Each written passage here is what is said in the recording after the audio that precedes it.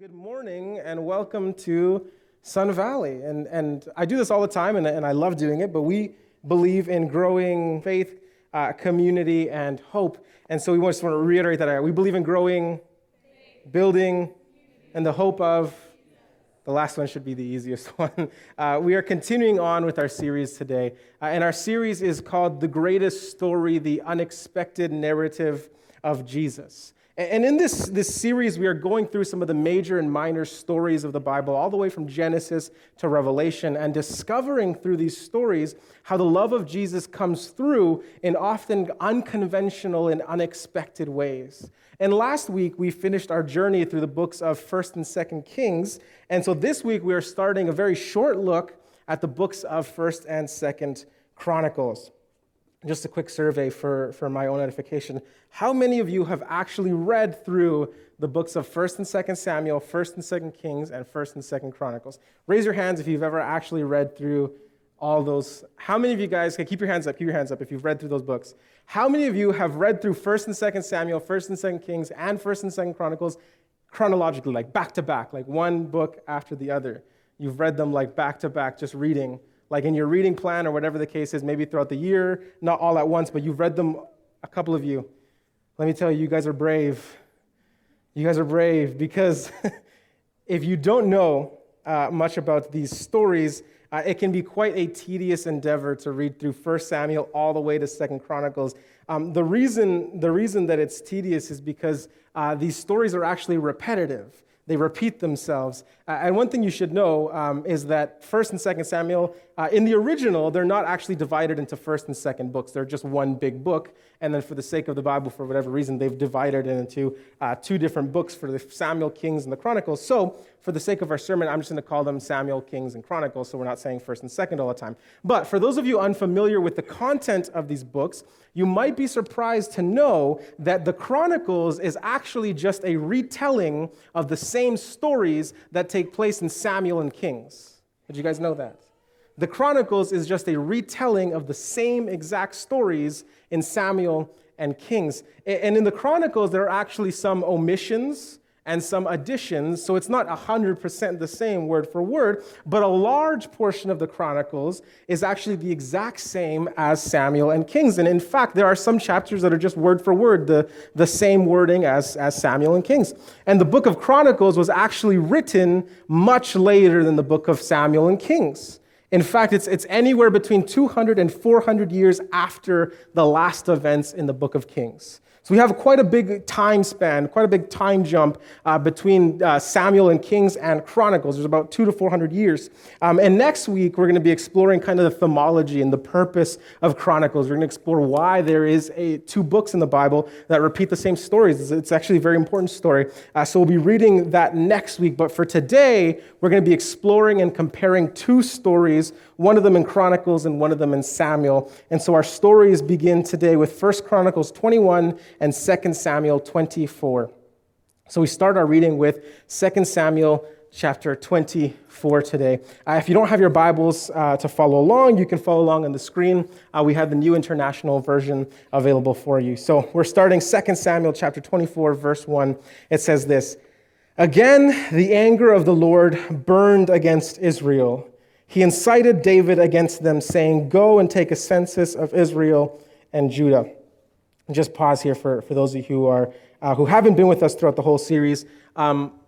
If you're reading in your Bible, you might notice that Lord has a capital L and a capital O-R-D, and usually the O-R-D are a little smaller than the L, but it's all caps lock letters, I guess you can call it. And so whenever we have this, so if you jump down to the end of verse 3, it says, "But why does my Lord the king want to do such a thing?" You'll notice Lord is all lowercase versus the top Lord is all uppercase. There's a difference in the Bible. The lowercase Lord is just the Adonai, and so it's just a word meaning master. But the uppercase, the all uppercase Lord is the proper noun, the proper name for the God of Israel, which is Yahweh. And so whenever you see Lord in all capitals, you know they're specifically saying Yahweh.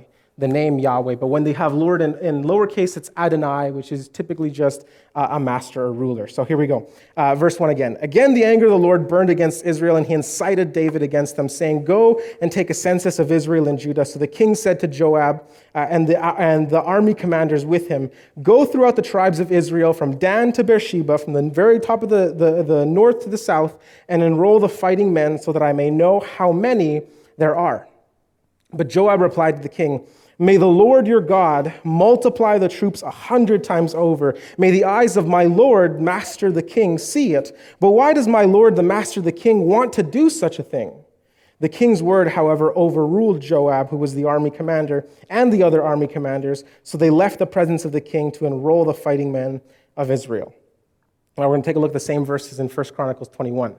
1 Chronicles 21 says this, "Satan rose up against Israel and incited David to take a census of Israel. So David said to Joab and the commanders of the troops, 'Go and count the Israelites from Dan to Beersheba, Beersheba to Dan, then report back to me so that I may know how many there are.' But Joab replied, 'May the Lord multiply his troops 100 times over, my lord the king. Are they not all my lord's subjects?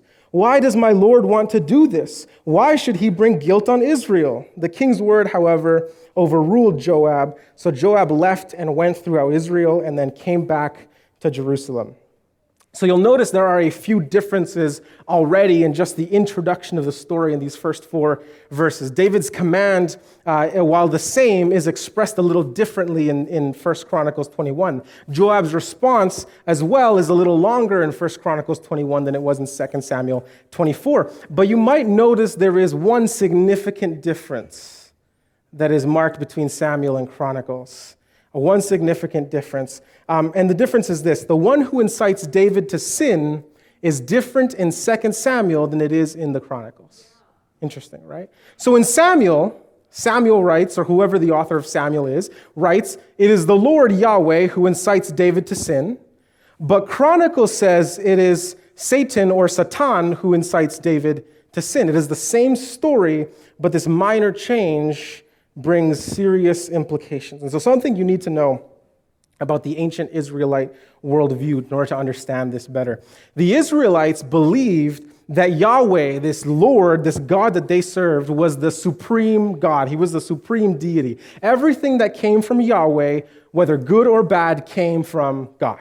All right? So good spirits and evil spirits came from Yahweh. That's what the Israelites used to believe. And so if you read the story of 1 Samuel all the way to 2 Kings, you'll notice that there are a couple of instances where the story says an evil spirit from the Lord came and did such and such a thing. So for example, in 1 Samuel 16, you might remember the story where Saul gets angry with David and then throws a spear at him. It says in the story that an evil spirit from the Lord came upon Saul and drove him to do this thing. And then also in 1 Kings 22, when Micaiah the prophet has to prophesy before the king of Israel, you'll notice that there's the 400 prophets all prophesying, "Go ahead, go to war, go to victory, the Lord will give you the victory." But Micaiah says, "No, don't go because Yahweh isn't with you." It says in the story that an evil spirit from the Lord came unto the 400 prophets and led them to deceive the king, to lie to the king, right? So one thing that's important is that in the ancient mindset for the Israelites, from Genesis to the end of Kings, it was God who directed both good and evil. So in Genesis to Kings, there is no Satan. There is no devil. There is no Lucifer, at least not the way that we understand it now. Not until this point in 1 Chronicles 21. This is interesting. The Hebrew word that is used here in 1 Chronicles 20 is this word Satan, or Satan, right? It's this Hebrew word, and it's used in the Old Testament a total of 26 different times. And the word in general means adversary or opposition. So anybody who opposes you, anyone who stands in your way, is a Satan. That's just the Hebrew word. It's just a general word, right? So the way that the books are arranged in the Bible, before 1 Chronicles 21, it's only used 7 times, this word Satan. Before 1 Chronicles 21, it is only ever used 7 times in the Bible. And specifically, those 7 times, it is just meaning adversary. It's not this proper noun. Do you guys know what a proper noun is? Proper noun is like a name, right? An identifier, a marker. So in the first 7 times, anywhere from Genesis to 2 Kings, this Satan word is it's just adversary. It's just opposition. It doesn't mean a proper noun. It doesn't identify a particular being or entity or whatever. It is just an opposition. But the remaining 19 times after 1 Chronicles 21, it is specifically used as a proper noun. After this moment in 1 Chronicles 21, it's no longer used as just the general adversary or opposition. It is specifically used as a proper noun, a name or a title to identify the entity or being that is the adversary or opposition to God. That's what the word Satan means. So at some point in time, during the Babylonian and Persian captivities, there is a shift in the Israelite theology that begins to include and identify another being in the spiritual conflict. This is the being that we've come to know now in Christianity as Lucifer or Satan or the devil, right? And so this is our very first lesson today. Our first lesson is this: there is an adversary. There is an adversary. You see, this change in the story, although technically small, has huge implications. Because in Samuel, we understand God to be the one who moves David to sin. But now in Chronicles, we understand that it wasn't God who moved David to sin, but rather this Satan, this adversary, whoever this adversary is. And the theology would be developed later on as the Israelites experience further captivity and to the time of Jesus, where they would identify this fallen angel. But it is through this shift in Israelite theology that both they and us come to understand that there is a secondary entity or party that is working for evil in the world. So while God works for good, there is an adversary that works for evil. And this small detail changes the way that we interpret every other story before 1 Chronicles 21. You see, when the biblical authors write, they write with the belief that it was God who directly caused the destruction of his people. But now, through this change and shift in theology, we can now interpret to understand that it wasn't necessarily God destroying his people so much as God respecting the choices of his people and allowing them to succumb to the consequences of those choices. So if the Israelites decided, we don't want anything to do with Yahweh, we don't want anything to do with God, we don't want the protection and the blessing that God provides, God says, all right, that is how free will works. If you don't want to be in relationship with me, I will respect your decision. I won't force myself upon you. So God steps back and allows them to experience what life is like without God. He's respecting their decision. So what does life look like without God? They're then subject to the chaos, the sin, the destruction, the defeat, the death that this adversary brings. So we understand this moment right here in 1 Chronicles 21 is just revolutionary. It changes the way that the Israelites used to interpret the Bible. Sin and chaos and death and destruction are not the work of God like the Israelites once believed, like some of us might still believe. The work of God rather is compassion and mercy and grace and forgiveness and restoration exclusively. So whatever good you experience, that comes from God. But whatever bad you experience, that isn't from God. Pain and suffering, that's the adversary. Sorrow and grief, that's the adversary. Sin and temptation, that's the adversary. Chaos and death, that's the adversary. It's not from God because there is an adversary. The shift changes the way we read the story. And then we keep reading 1 Chronicles 21. It says this command, verse 7, was so evil in the sight of God that he punished Israel. That's what the author of Chronicles writes. Then David said to God, I have sinned greatly by doing this. Now I beg you, take away the guilt of your servant, for I have done a very foolish thing. And the Lord said to Gad, David's seer, go and tell David, this is what the Lord says. I am giving you 3 options. Choose one of them for me to carry out against you. So Gad went to David and said to him, this is what the Lord says. Take your choice. 3 years of famine, 3 months of being swept away before your enemies with their swords overtaking you, or 3 days of the sword of the Lord, days of the plague in the land with the angel of the Lord ravaging every part of Israel. Now then, decide how I should answer the one who sent me.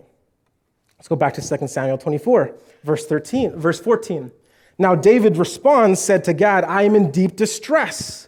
Let us fall into the hands of the Lord, for his mercy is great. But do not let me fall into human hands. So the Lord sent a plague on Israel from that morning until the end of time designated, and 70,000 of the men from Dan to Beersheba died. When the angel stretched out his hand to destroy Jerusalem, the Lord relented concerning the disaster and said to the angel who was afflicting the people, "Enough, withdraw your hand." And the angel of the Lord was then at the threshing floor of Araunah the Jebusite. This would later be the site of the temple in Jerusalem. This is why it's important to the Chronicles and Samuel.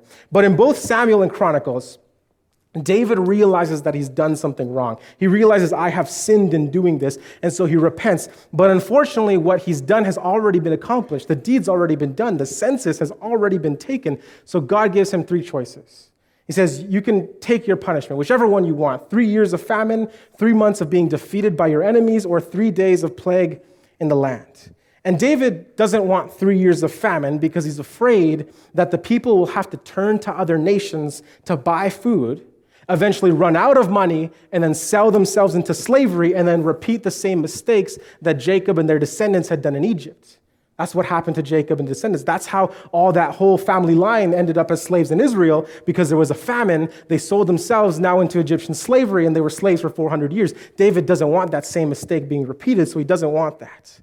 David doesn't want 3 months of being defeated by his enemies because he knows that his enemies are ruthless and merciless. Remember, David is the warrior king. David is the one who kills 10,000 warriors. David is the one who slays Goliath. So if he's left to the hands of his enemies will have no mercy on David. So he doesn't want that.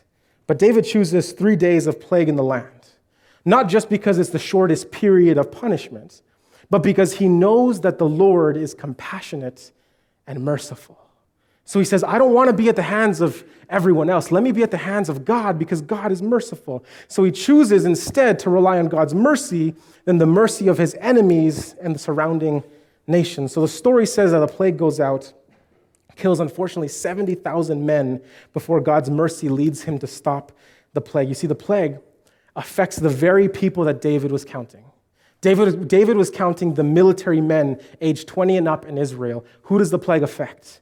The men in Israel. The same way that the angel of death affected the firstborns in Egypt, the same mistakes are being repeated here again in Israel. But to understand the punishment, because it seems weird, you have to understand the sin. Because to us, it might not be so clear why this whole thing is even a sin in the first place, right? But there are a few reasons that this whole census thing was wrong. One, David was specifically counting the men to determine 2 different things. The first thing is how many fighting men there would be, so that he could conscript them into forced military service. 2, David wanted to know how many men there would be because he wanted to levy further taxes on his people, right? Both of these things were means of solidifying David's dynasty and kingdom. He wanted to increase his political power, increase his army and his strength, increase the amount of finances that he had in his kingdom, and then thus rely on God less. You guys following so far? Right? This is the very reason why Saul was no longer God's elected king, because he relied on his military strength, he relied on his financial prowess, and put God aside.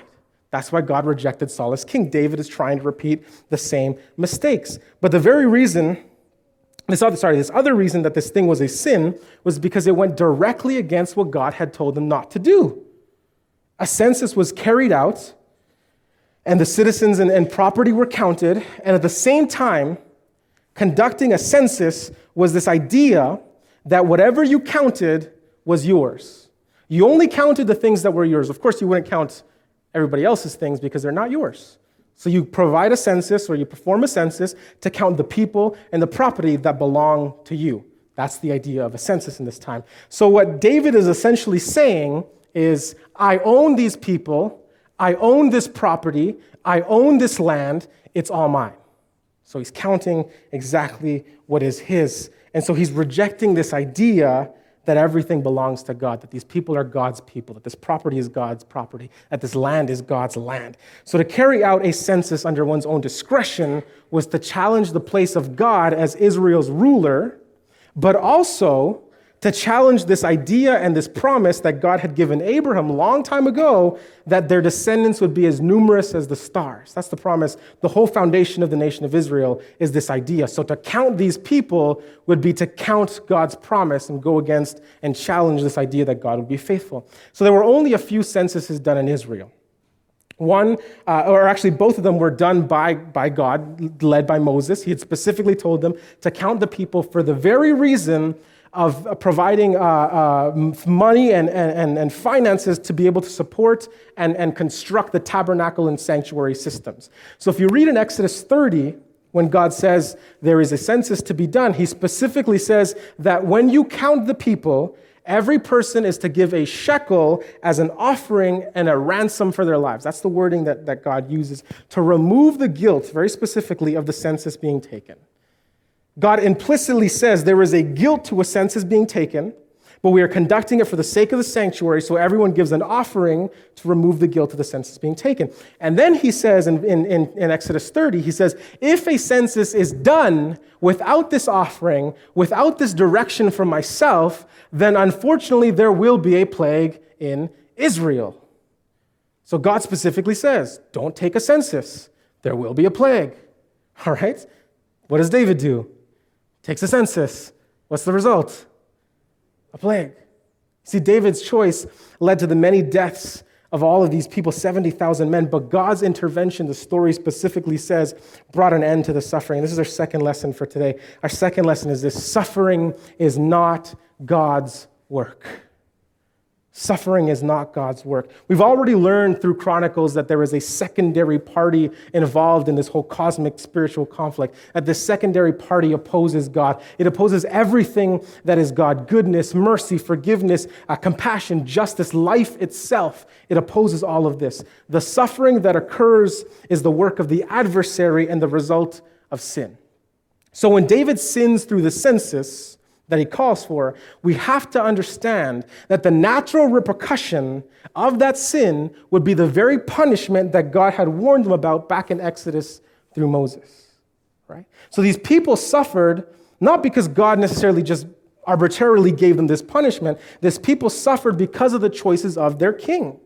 Suffering is not God's punishment so much as it is the consequences of the choices that people make, right? And sometimes it doesn't seem fair. But unfortunately, that's the inherent byproduct of the mix of sin and free will. When one person's free will conflicts with another's, there is pain and suffering. When one person freely exercises their choice to commit heinous and evil acts, other people suffer. And we've talked about this idea a few times, that sin doesn't just affect us. It doesn't just affect humanity. Sin affects all of God's creation, from the very smallest cell to the entire planet's ecosystem. Our health problems, diseases, natural disasters, the state of the world's current political climate problems are all a result of a world full of people deciding to put their own personal gain, profit, and ideology over the benefit and the love of the community around them.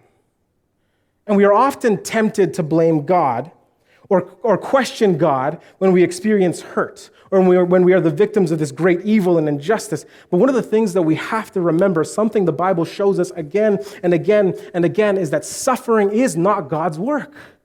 Suffering isn't God's work. This is Newton's third law of physics. I had to Google this because I wasn't sure, but this is it. Newton's third law of physics is that for every action, there is an equal and opposite reaction. You guys have heard that from like Science 10 or whenever that was, right? 15 years ago for some of you. For every action, there is an equal and opposite reaction. Punishment is not God's reaction to our sins. Punishment is the equal and opposite reaction that sin itself creates. All right? That's what Romans says. That's what Paul says. The consequences, the punishment of sin is death. But the gift that God gives is what? Eternal life. Romans chapter 6, verse 23. Right? You see, God had given his people a warning of what would happen should they choose to sin. So when David sins through the census, the natural punishment is given. It's laid out in Exodus. But the work of God was mercy. The work of God was the compassion. The work of God wasn't the sending of the plague, but the work of God was the command to stop the plague even before the 3 days were up. Suffering is not God's work. The work of God is mercy and forgiveness, restoration of relationships, not the breaking of them. The work of God is the preservation of life, not the taking of it. Suffering is not God's work. And even throughout the Bible, we see this shift in the way that people interpret their own story. The theology of Chronicles is clearly different than the theology of Samuel. The theology you'll find the time of Moses, the belief of God's, is vastly different than the times of Isaiah and Jeremiah. The authors of the Bible don't necessarily have a consistent interpretation and understanding of God, because as they come to experience God more, as they enter into deeper relationship with God, they come to know God better. Yes, following. So there are people who like to point out these differences, not just in this story, but throughout the Bible, and they point them out as inconsistencies and try to use them to discredit the Bible. Look, these stories contradict themselves. But this apparent contradiction isn't a contradiction at all. It's actually an evolution of faith. The longer you are in relationship with a person, the deeper you understand that person, right?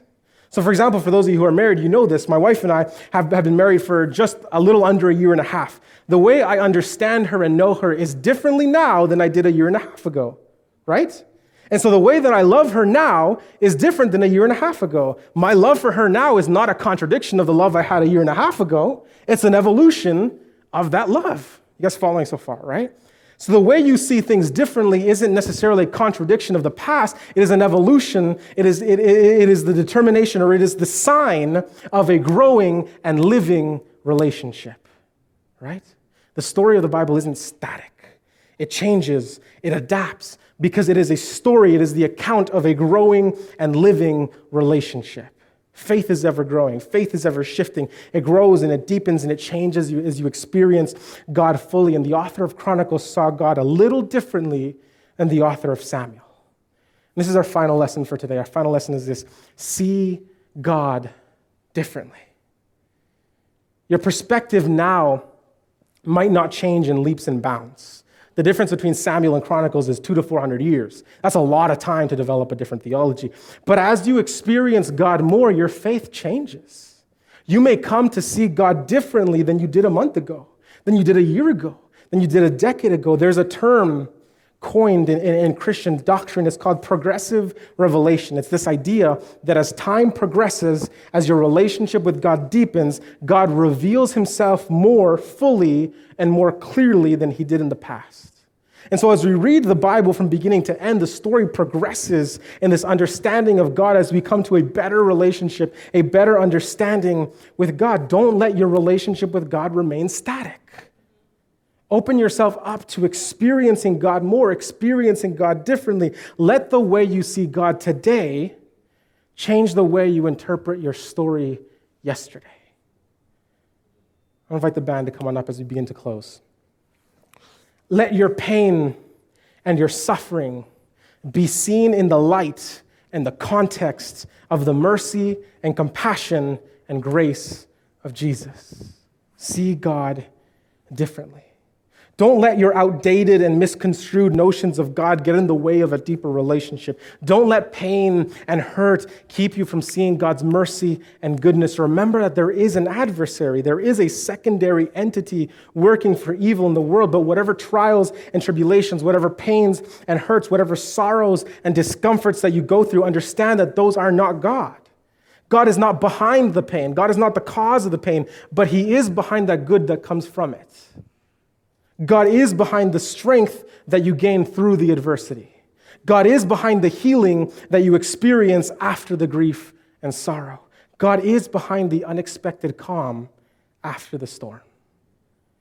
But we have nothing to fear of the secondary entity. We have nothing to fear from this adversary because light always expels darkness. Good always overcomes evil, and the hope that we experience through the death and the resurrection of Jesus is that no matter what happens in this life, there is a promise of a new life in him. That's the work of Jesus.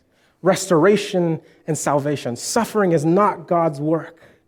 And while the chaos that we experience now is often the result of things set in motion through the actions and decisions of sinful people like ourselves, we find that God works in the mercy.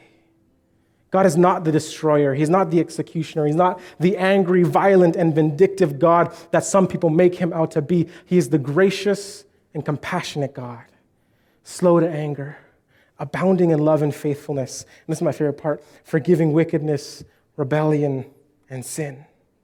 See, God's work is the good that we see in the world.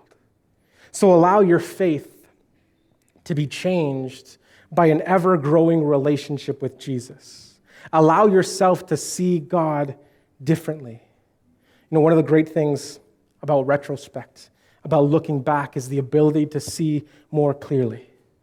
Looking back, we come to see the good that comes out of the trying times. Looking back, we come to understand the moments where we used to have tons of questions. As you grow in relationship with God, you begin to see your past in the light of God's goodness in the present. Even the moments that hurt now will one day become moments of praise. So, through whatever you've gone through whatever you're going through, or whatever you will eventually go through, give God the opportunity to help you see Him differently. See your story not through the lens of pain and suffering, but through the lens of the death and resurrection of Jesus, through the lens of His mercy, compassion, and forgiveness. Let the story of the risen King Jesus change the way you see your story. Amen.